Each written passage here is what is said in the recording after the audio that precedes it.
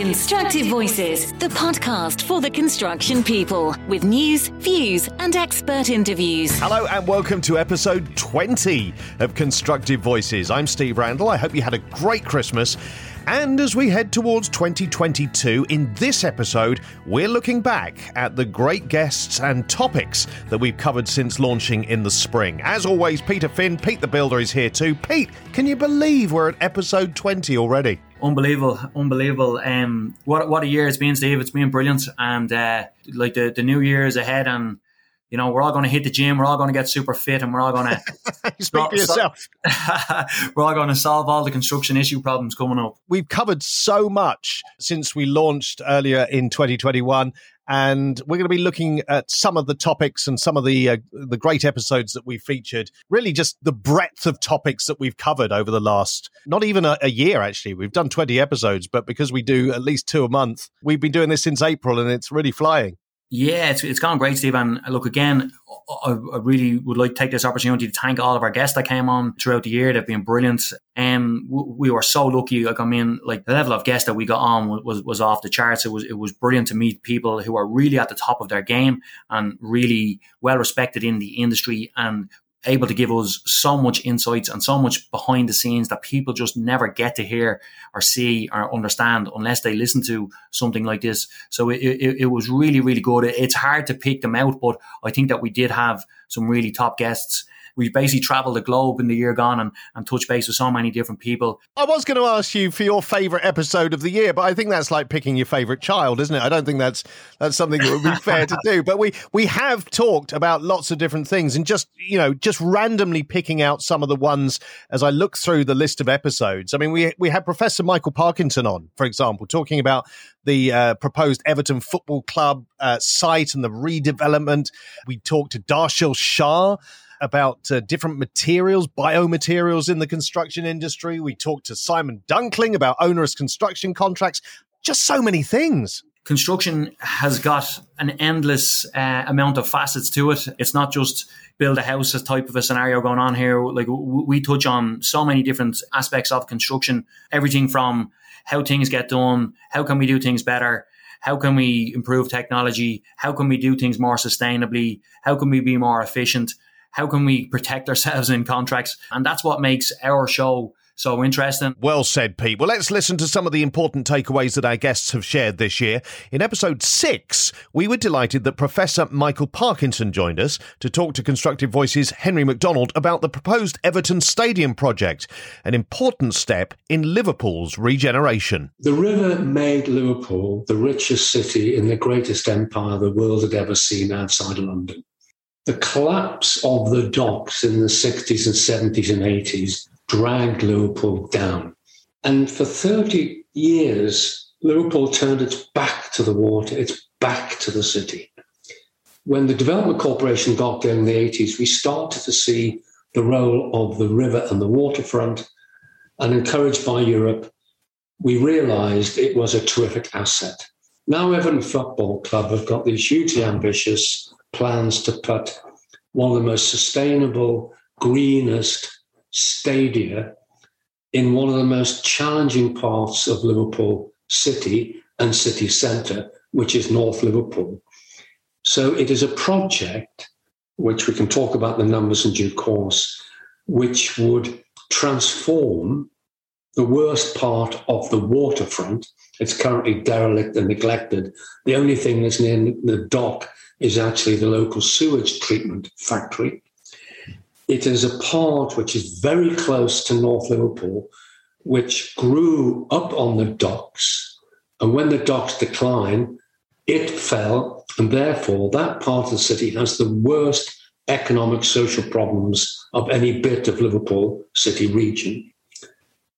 And it is physically not more than 1 mile from the regenerated city centre. So, Everton Football Club, having tried to develop a new stadium for a long time and failed, and needing to develop a stadium because it's a marvellous place, but old and too small, have got a grand project to invest in Bramley-Moore Dock to make a really high-quality building which respects heritage, which would form a huge anchor in North Liverpool, would tie that part of the city at Bramley Moor, which is the furthest part of the old docks, back into the city centre, and would be a driver of development in that 1 mile between Bramley Moor and the Liver buildings.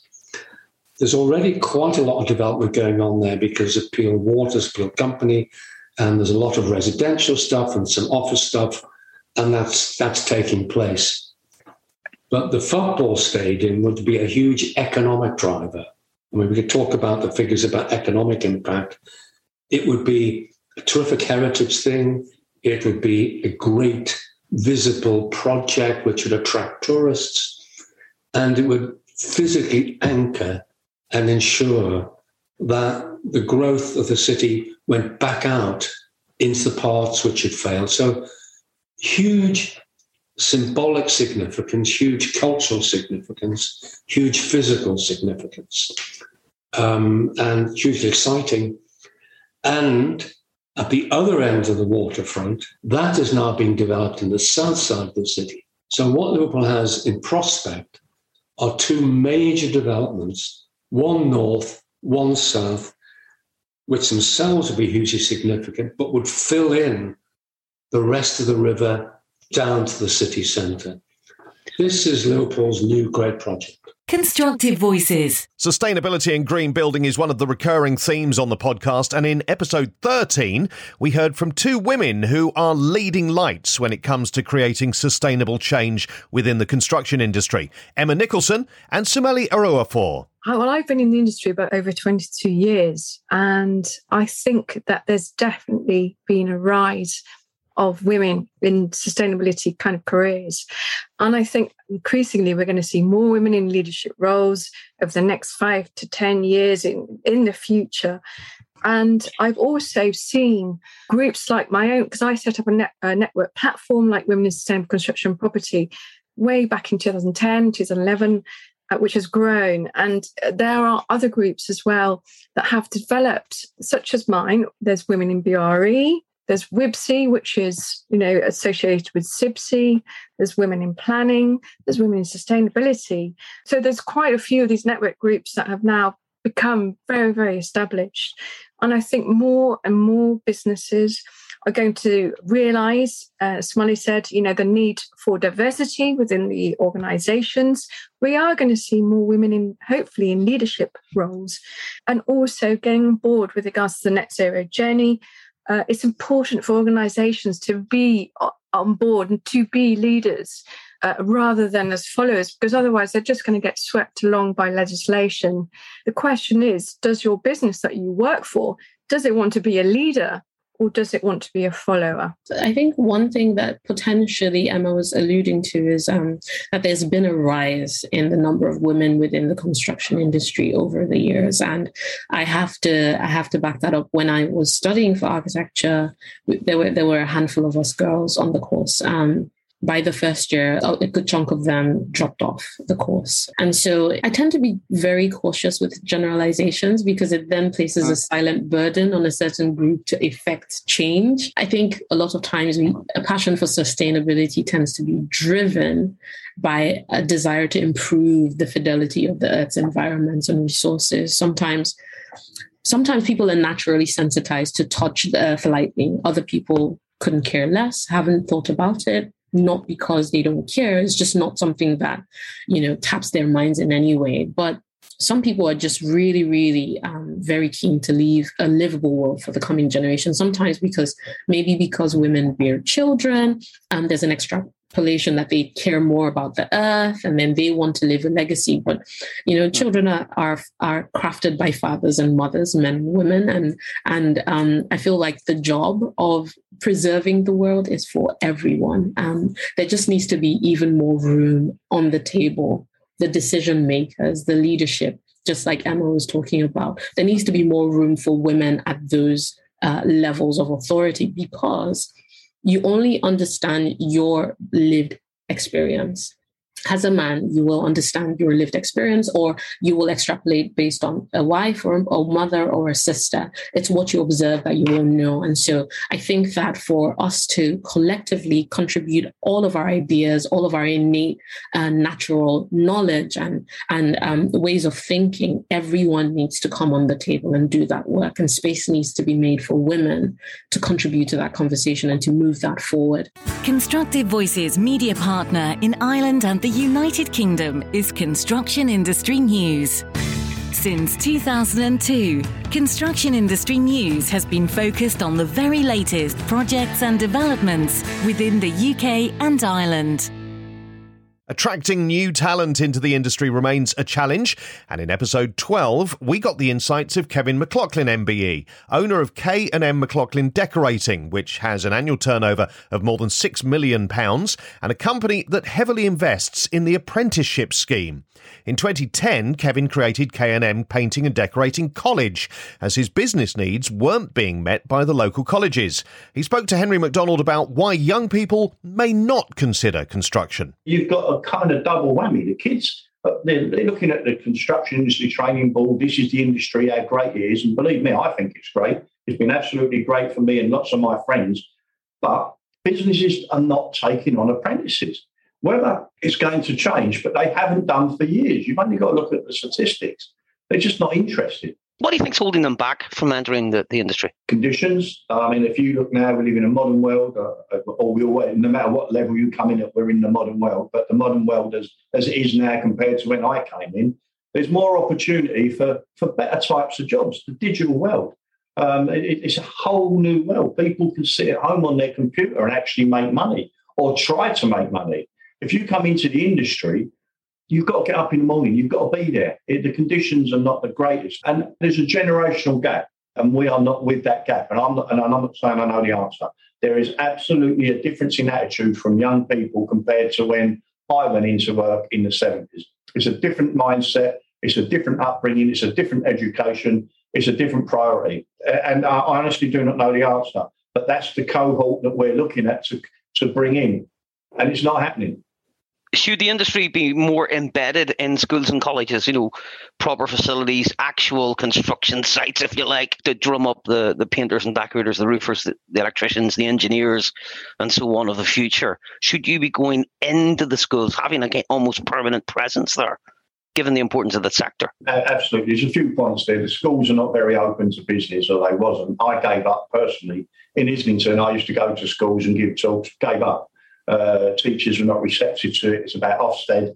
If you're going to come into a trade into the industry, you don't need an O-level as a GCSE as they are now and whatever. You don't need it. And so they don't like that because they don't want their kids leaving. And it's been a big issue when kids had to stay on to their 18. The kids who don't want education, they throw them off to an FE college and say, I'll do a construction course. They go in for a few hours a day and then they get a certificate at the end, which is worthless. And their work ethic is nil because they've never had to get up in the morning. And so now we're talking to kids 18, and I finished my 4-year apprenticeship at 19 or 20. You're looking at kids now at 18, 19, beginning to start work, and they're behind on the back foot. They just don't want the conditions that we've got there. If they're capable of doing an A-level, they're not going to look at bricklaying and decorating and carpentry. That's absolute fact. I've never had a kid with an A-level do an apprenticeship with us, and we've had hundreds of apprentices over the years. We also spoke about engaging the next generation of construction talent in episode 3. Josh Mathias is MD of the Hythe Group, who gave some advice for getting young people interested in the construction industry. Yeah, so we work with local schools. We offer work experience for people that are coming to the point where they're not going to carry on at school. I find it very useful for us as a business to learn about the type of people that are coming out of school today, but also it helps us educate the children on what is expected of this industry and what kind of things to expect when you're working in it. It is very nerve-wracking bringing in a young person like that, but once you get the processes and everything in place, I think it allows you to teach them about us, and then they go back to the school and talk about the things that they've done. So if they've been able to make something, use a tool, or you can see the excitement, that's a really beneficial way of starting the process. with the parents in our community. They're very supportive of us as a business. We have a lot of recommendations from parents to other parents to help support their child. We bring them in, again, work experience, couple of weeks, get them to understand it, see if they're really interested in it. Because what you don't want to do is force a child to feel like they have to do it because they've committed time to you. So we're very open with them. We very much leave them to make the final decision. But once they make the decision, then we can go through the proper interview process and make sure that we feel they're ready for it or they got the right attributes. That's a very successful process for us. We promote a lot of apprenticeship success stories within our business. So we will interview our apprentices from start to finish, people that have completed, that they've stayed on with the business. We've talked about how apprentices have gone from working for marine and now working for the building services side of things, so that it attracts skills where they know that there's more options and they're not just going to be stuck working in one area of an industry. They can cross their services into multiple industries. Another thing I've offered, which seems to attract or support the apprentices, is we all know that when a child is learning to drive, it's very expensive for them, and the tests are expensive. And of course, once you pass, the insurance is very expensive. So we as a business, we need them to pass their driving test to make them more versatile, more accessible, more flexible in where they can go and work.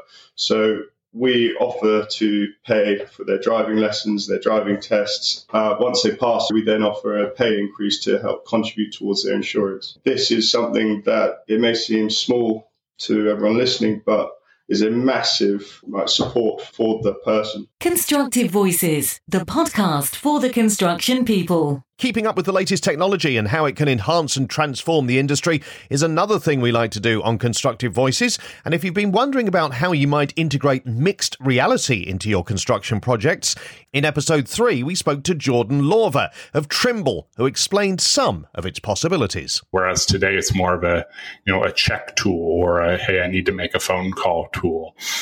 Moving into an environment where you're actually wearing the device while you're doing a task. A couple construction examples, within our application, we have the ability to do prefabrication while wearing the device. So imagine assembling a very complex design rebar cage on a prefabrication line and having a device like the HoloLens actually step you through step by step, but also in the correct location. Okay, put this stirrup here, put this stirrup here, put this piece of rebar here, tie this piece to this piece. And, leaving no room for, user interpretation as to, does this piece go on first or does this piece go on? Does this go here? Does it go here? But actually guiding, essentially a 3D IKEA manual overlaid onto your environment and guiding the user through that task.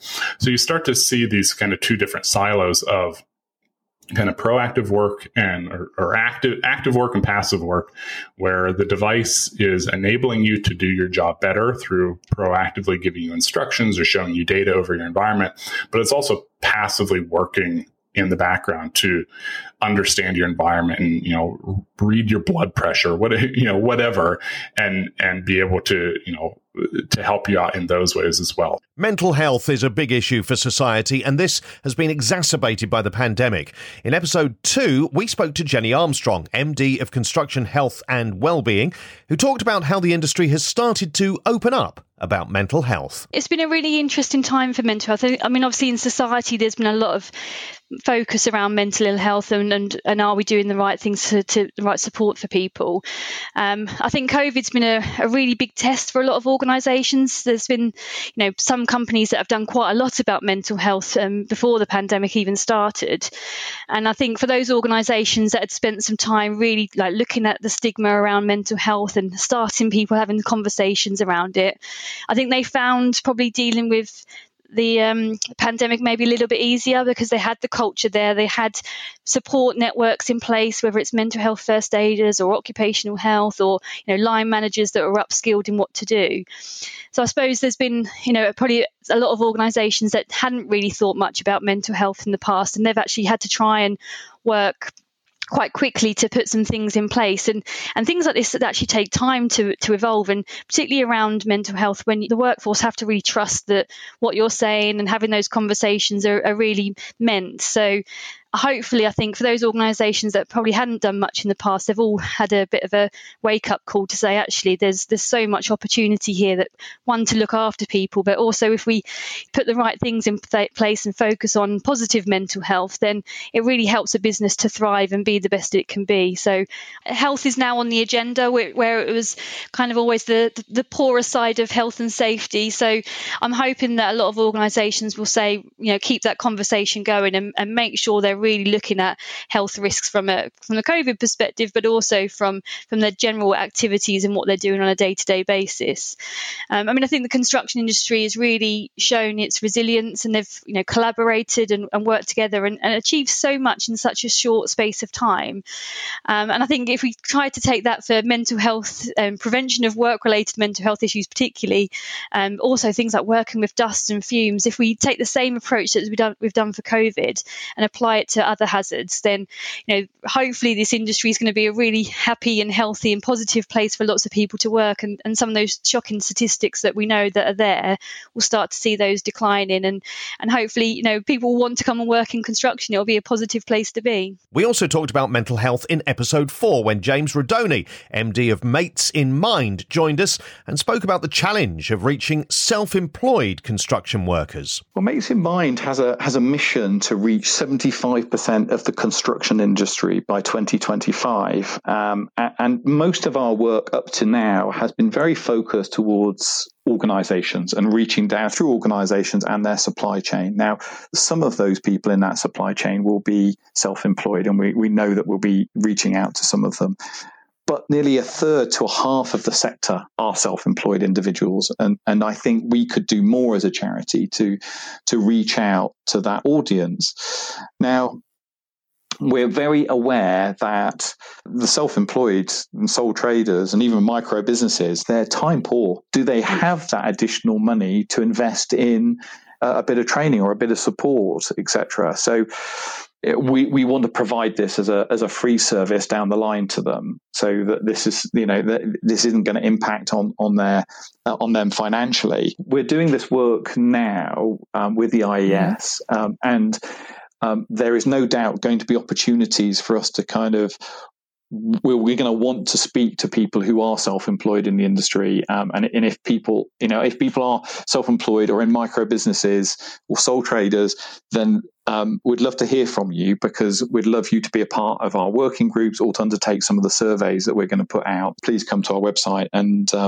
fill in the contact form. Constructive Voices. Material scientist and Cambridge lecturer Darshil Shah was our guest in episode 15 to talk about biomaterials, and he explained how using plant-based materials in building projects can help with the drive towards carbon net zero. There are quite a few ways, but most importantly, plant-based building materials, particularly engineered timber and plant fiber-based insulation, or even other forms of materials, play a key role in reaching net zero ambitions by firstly enabling reductions in embodied energy, but also in operational emissions, while thirdly storing carbon built in the structure. So there's a three-pronged approach to this. And the sequestering element is quite important. Plant materials store carbon, and they do so during their growth phase. In general, plant materials store around 1.4 to 1.8 kilograms of carbon dioxide per kilogram of material, and they do so by releasing the oxygen for our benefit. And of course, there are a variety of different plant-based materials, and some can be grown in higher densities, such as agricultural crops, from which we can obtain fibers, such as hemp and linen and straw. But also some can grow at a much faster rate, such as bamboo. And therefore, there are some plant materials that can sequester, capture carbon from the environment quite rapidly in a very short space of time. And using these materials in the built environment avoids emissions associated with the use of concrete and steel, for example. So there have been quite a few studies that demonstrate this. Switching to engineered timber construction at scale for new buildings, even in the UK, could result in dramatic embodied emissions. reductions. And so far, one of the issues has been, and I'm sure we'll talk about this later, that embodied emissions are unregulated. And so far, they have been overlooked as well. And it's quite important that we try and get a grip on that. A 2020 study found that if 90% of the world's new urban buildings were constructed using engineered timber, about half of the embodied emissions associated with this construction could be avoided.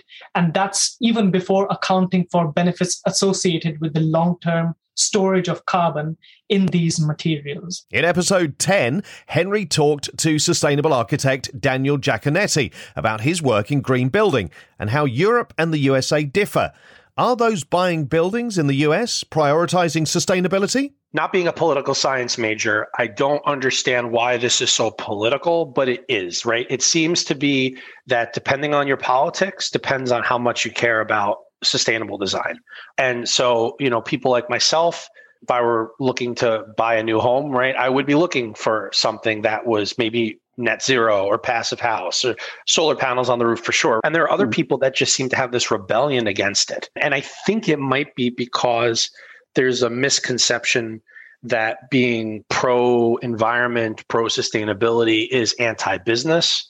If we're going to protect the environment, then we're going to cripple capitalism. It doesn't really prove to be true. I mean, that Yale Index, what they found when they analyzed the data of all the different countries was that countries that dedicate capital to an eco-friendly culture, so culturally having all of the citizens of the country really feeling that it's important, they're not only at the top of the list, but they also seem to have more robust economies. So, a conclusion that can be made there is that sustainable ethos, right, applied to policy and business usually does well for both the economy and the people. So it's, it's not an anti-business strategy to be green. But I don't know that particularly in the United States, I think there's a portion of the population that just doesn't know that or doesn't believe it. Do you think in the US as well that construction firms, big and small, are they getting it? Are they getting the message? Do you think, or is it still bottom line dollar? Construction firms are definitely getting it. So our firm is part of the American Institute of Architects Large Firm Roundtable, which is sort of like firms 50 and above, right? So the big firms. And I mean, some of these firms are huge, right? And have offices around the world. And I'm a bunch of sustainability committees with my peers in the other firms. And it's all our industry is talking about. And in fact, the AIA did something a couple of years ago called the Big Pivot, where they basically said all of their resources as our professional association were going to start to be devoted toward mitigating climate change. So the architecture industry gets it, obviously, engineering as well. And then even, construction, our construction partners have really come to the table now too. I participate in a group called Sustainable Design Leaders through the website buildinggreen.com, and they now have spin-offs, and there's actually a group called Sustainable Construction Leaders. And they have a bunch of people from contracting firms across the country that are interested and are participating. So that's a really good sign that, it used to be maybe a contractor would try to value engineer you out of something that cost a little bit more to be more sustainable. Now they might be the ones at the table bringing it up and saying, hey, we could do this more efficiently. What if we try this? So it's really an interesting evolution that I think is only going to help us and get better with time. In episode 8, Shanine Bethina told us about the Coventry City of Culture Trust and how it was tasked with delivering the vision for City of Culture 2021, including some key construction projects. When you win the title of City of Culture, it's a chance for massive regeneration and redevelopment of the city. And so it's meant that the city has been prioritised for investment. Obviously, we've had to bid and pitch for that investment.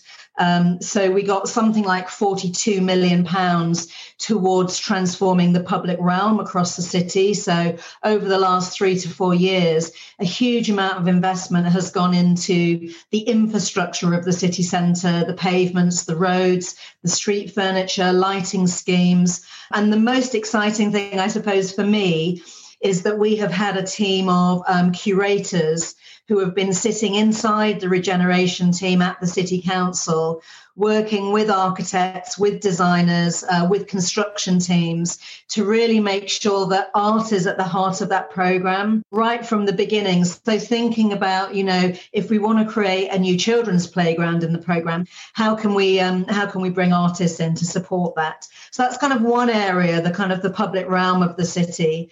There's been a huge investment in cultural buildings. So lots of investment from heritage funds as well as Arts Council and DCMS funding towards, I suppose, upgrading some of the venues that exist. So the Herbert Gallery and Museum, the Belgrade Theatre, Warwick Arts Centre have all undergone huge construction programmes, again, over the last 3 to 4 years to make sure that they're capitalising on this moment in time and making them fantastic places to visit for local people, but also visitors to the city. And alongside that, there's some new cultural buildings that are appearing. So there's the new Daimler powerhouse that's being built in the Canal Basin, which used to be the Daimler factory in the car industry, and it's now a fantastic factory for art.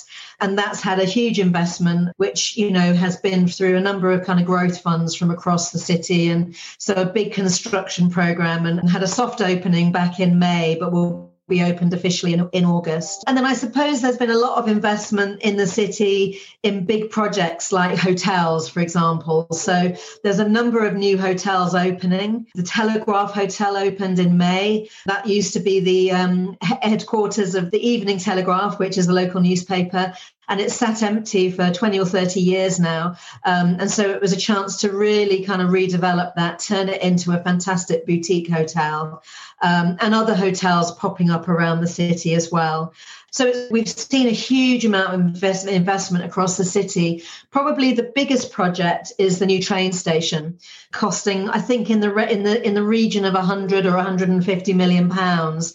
And it's been a massive project that's been underway now for 2 or 3 years. Staying with urban regeneration, Gavin Tonne of Utexture was our guest in episode 11, talking about city-changing urban renewal projects and transformational virtual pre-construction technology. We've developed a platform called Utexture, which is the first in the world in the virtual pre-construction space. And the way it's really aiming initially at home building, but the way virtual pre-construction enables urban renewal, it's the first time that we can use technology and all the power that it brings to bear to simulate the impact on a number of those categories. Design and procurement, so the ability to actually simulate and virtually try a building long before we have to commit to building it, and to use AI to optimise it. So that means we can actually have a look at a home, we can select a few styles, we can try some options, we can check whether our furniture fits, we can have that priced in real time,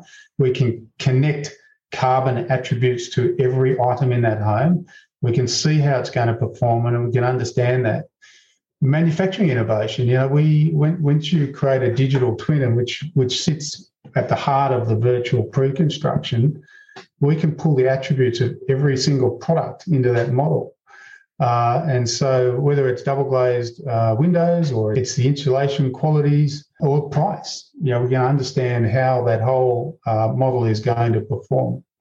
And waste optimization. So for the very first, once you've got digital twin technology, for the very first time, you can start to lay out and optimize the way sheets are cut, the way tiles are used, the amount of waste that's created in doing that, and look at using AI to optimize the layout of those sheets.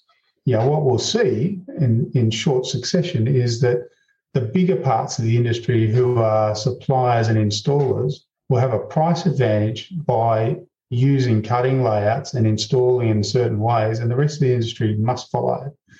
And so suddenly we can move the dial. So we're the industry, we've been reasonably good at reducing or recycling. We've been really bad at reducing waste. And so, even if you've got 30% of material being wasted, we can make a 20, 30, 40, 50% impact on that. We can make a huge difference to the carbon footprint of construction.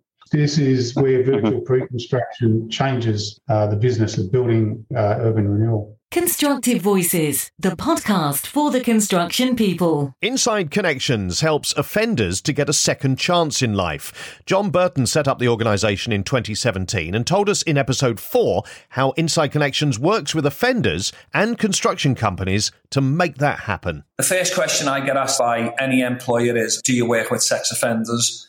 I can't work with sex offenders because I find two prisoners, you've got your normal type of prisoner who'll be in and out all the time, blah, blah, blah. But then you've got your people who've got illnesses. Now, for me, I think anybody to do with kids, children, sex offences, stuff like that, it's a different sort of mindset than a normal prisoner going in and out. And I don't have the expertise to deal with all that. I deal with medium to low risk prisoners. Not many people have had an arm around the shoulder and been pointed in the right direction. Now we've got a lot of companies on board. I've got tons and tons of statements, of feedback forms, of testimonials, and these are all off big companies who wouldn't even sort of dream of taking prisoners on before we've approached them, sat down with them, showed what we've done, and we do it right. I run my courses like a boot camp because if I've put a 2 or 3 week course on, I don't want you turning up to my course 4 times late in 3 weeks, because if you have, you won't be going for an interview with any of my clients. You know, you need to be here on time. You need to leave on time.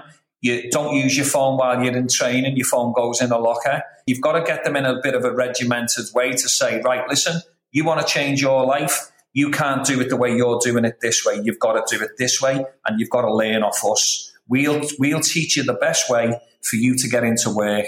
The 5 key elements I work on is timekeeping. Your timekeeping is essential when you're going to work for companies.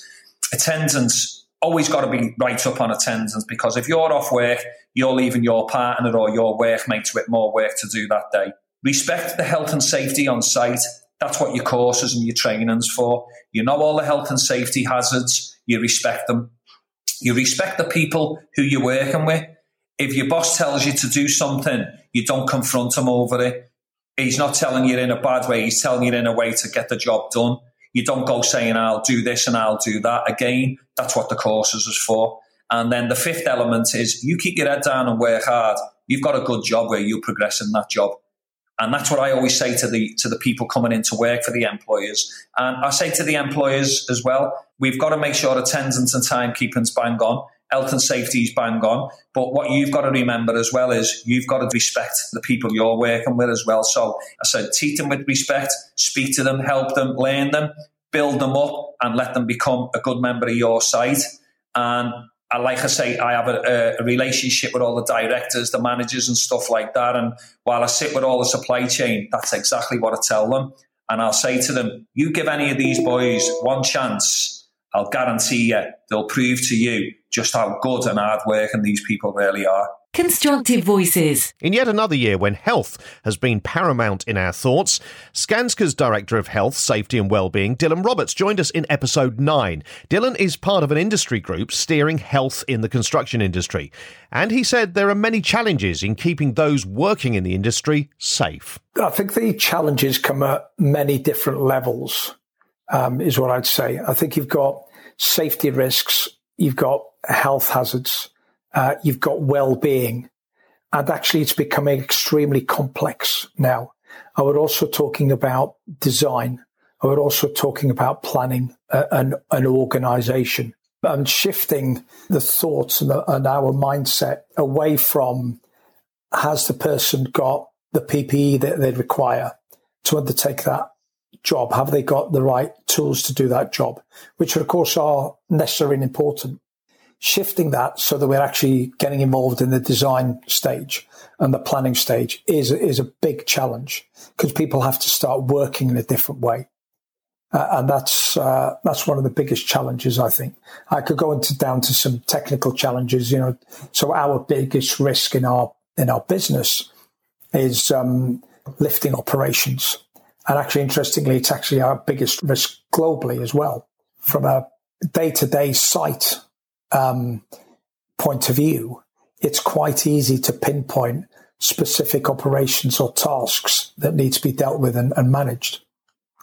But taking that back 2 or 3 steps to designing it out and reducing the harm we might cause in terms of the chemicals that we're using or the dust that we're going to create, that takes a different mindset.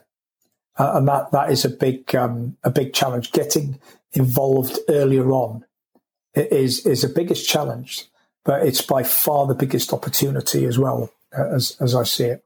Certainly for the clients, tier 1s, tier 2s, and then as of course, as you get further into the supply chain partners and the smaller organizations, that becomes far more difficult to articulate, what off-site manufacturing might look like for somebody who's putting an extension on the house, for example. It's become very complex. I think that's the bit that's, making this shift is really very challenging, because and it's about changing people's behaviours and our approach to risk. Safer Construction Sites was also the focus of our very first episode back in April, when we talked to Michael Bryant, the Commercial Director of Biosite Systems Limited. Many of the company's products have become vital during the pandemic for construction sites that need to find technological solutions to keeping their sites open and running as safely as possible. Michael explained how the needs of the pandemic has led to a big positive for the implementation of tech-based safety solutions. Obviously, the pandemic has certainly accelerated the use of technology in construction. It's opened people's eyes up because they've had to make that change. People don't like change. We know that. But this has been, almost forced. So people have had to say, well, hang on a minute, I've now got a situation. I need to find a solution. So people's eyes have been opened up to, okay, well, I can adapt some technology to do that for me. Whereas previously, it would, we'd have to do a fair bit of kind of lobbying and case studies and working with clients to kind of get that digitalization process. So we've seen a huge shift and adoption for the use of technology in construction. And I think that's just highlighted how resilient the industry can be and how those in construction can respond quickly and admirably to change. Construction is actually now could be held up as a great example of how to respond in a crisis and how to adapt of ways of working, but also continually adapt to ways of working. And you don't think there's sort of any going back to the way things were now? You think it's a matter of pushing forward? There's pros and cons, of course. The phrase "the new normal" keeps obviously being thrown around, not just in this industry, but in life as a whole. The industry was already on an adoption curve when it came to technology. We've seen that over the last few years. I mentioned earlier in the podcast about the shift from our customers' perception of what they purchase from us has moved away from back in the early days, we were selling turnstiles and access control to construction sites. Before the pandemic, it had moved away from that already. It much more become about, the data and the analytics and how they could make cultural changes to use this data to make better informed decisions as a business. That was already on an adoption curve, but COVID has certainly accelerated things massively, forced people to see the benefits of it and kind of forced that adoption. And I say forced, obviously people have wanted to adopt it, of course, but they perhaps have adopted it a little earlier than they would have done, but also a little more aggressively than they would have done. I don't see people moving back because there is now a greater understanding of what that can do. We're actually seeing people want to push on further. So companies eyes that have been opened up to the data that they can potentially get and how they can control things and how they can use technology in construction to enhance that. Now they've sort of got, I guess, a taster of that. We're now getting questions thrown at us to say, well, hang on a minute, if we can do that, could we do this and could we develop on top of that? And how do we get visibility of all different types of things? So I actually see it going the other way. I think I see it leapfrogging and excelling in that even more so. Constructive Voices, the podcast for the construction people. In 2021, with such a big focus on COP26, sustainability was a big topic for us on Constructive Voices. In 2 special episodes, 17 and 18, we brought you the highlights of our first event, the post-COP26 roadmap for the built environment. We were joined by an esteemed panel of industry experts who gave their perspectives on how we move forward in light of the requirements for more sustainable building. They also put questions to Victoria Kate Burrows, Advancing Net Zero Director at the World Green Building Council, who defined for us a net zero building. A huge amount of our work is helping to unpick what those definitions mean for different organisations, different people, different parts of the sector. But we've touched upon it already, how many emissions the global building and construction sector is responsible for. It's 40%. And we ultimately have to get to complete decarbonisation by 2050. That's our goal, is for the sector, all buildings, not to use any emissions at all, not to use any fossil fuels, to be completely energy efficient and comfortable and healthy and resilient and equitable as a sector. That is a huge challenge and something that cannot happen overnight. So for us, net zero is part of the journey. That formula of being completely emission-free from the building and construction sector is simply not feasible in every type of building and every type of country. In fact, some regulations prevent and limit the amount of renewable energy you can generate on site. So there's real barriers in the way. So for us, net zero is part of that journey. It means maximizing the reductions in terms of energy consumption, emissions, and also material consumption and resource use, as we've heard, extremely important. And then whatever you can't reduce, whatever those residual emissions are, that there's options there for you to either procure renewable energy from outside of your site or offset those remaining emissions. And that's the net part of the equation. And we do see that process, that offsets are a really important and fundamental part of that transition to help us also achieve wider social and environmental change. Two of our panel from the event returned in episode 19 to talk more about their focus, reducing the use of plastics in the construction industry. Wendy Jones and Neil Maxwell of Changing Streams gave their view on whether COP26 had helped progress their work. My thought is it's a slow burn. I don't think COP26 made a dramatic impact on people's understanding of the effects or the need to reduce plastic per se. I think there were other bigger things on the agenda. Oh, I agree, Wendy. The emphasis this year, quite rightly, was on the carbon reduction. But as I said earlier, we need to bring that plastic question into the equation because it's not a binary option. You shouldn't really lead on one and not really consider the other. And considering SUPs in isolation, to say that dealing with it is not sufficient enough. We do need a lot more leverage on that. We do need to increase awareness about it and bring that into the equation a lot stronger. Now, we know that the carbon reduction program is now being looked at within the planning process. So it will become a condition of planning at some point in the future. We think in quite the near future, that's what we hear. As part of the planning approval process, you'll be required to achieve XYZ carbon goals.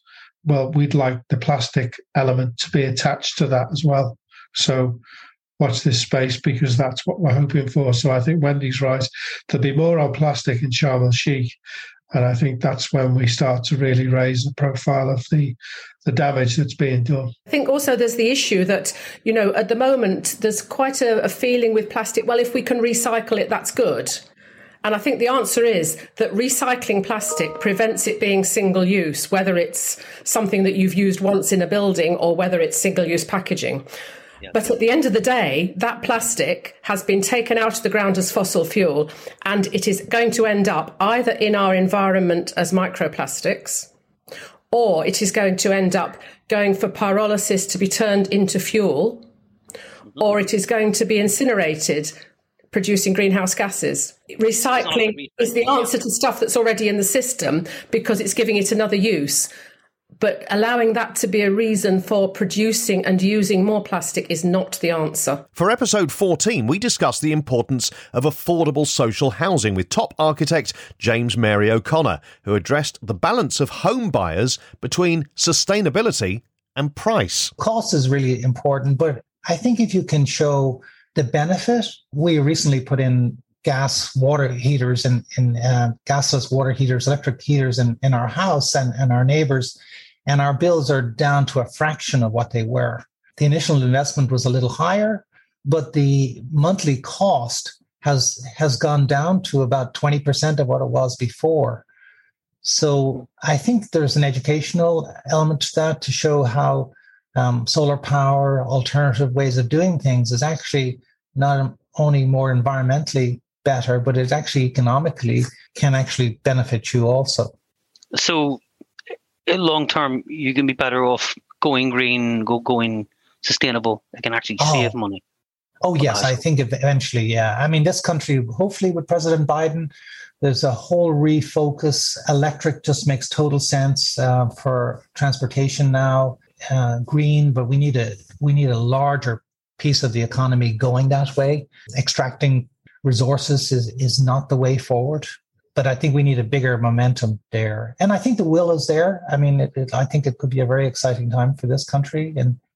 And I know England is too very focused on green technology and the future. Constructive Voices. Hopefully, the contracts you're presented with are clear and fair, but that's not always the case. And in episode 16, Simon Dunkling of Arbicon warned about the dangers of onerous construction contracts. So in terms of onerous construction contracts, really, a lot of it comes down to risk allocation within the contract. And it's making sure that the contract that gets signed by the parties accurately reflects the intent of the parties going into it.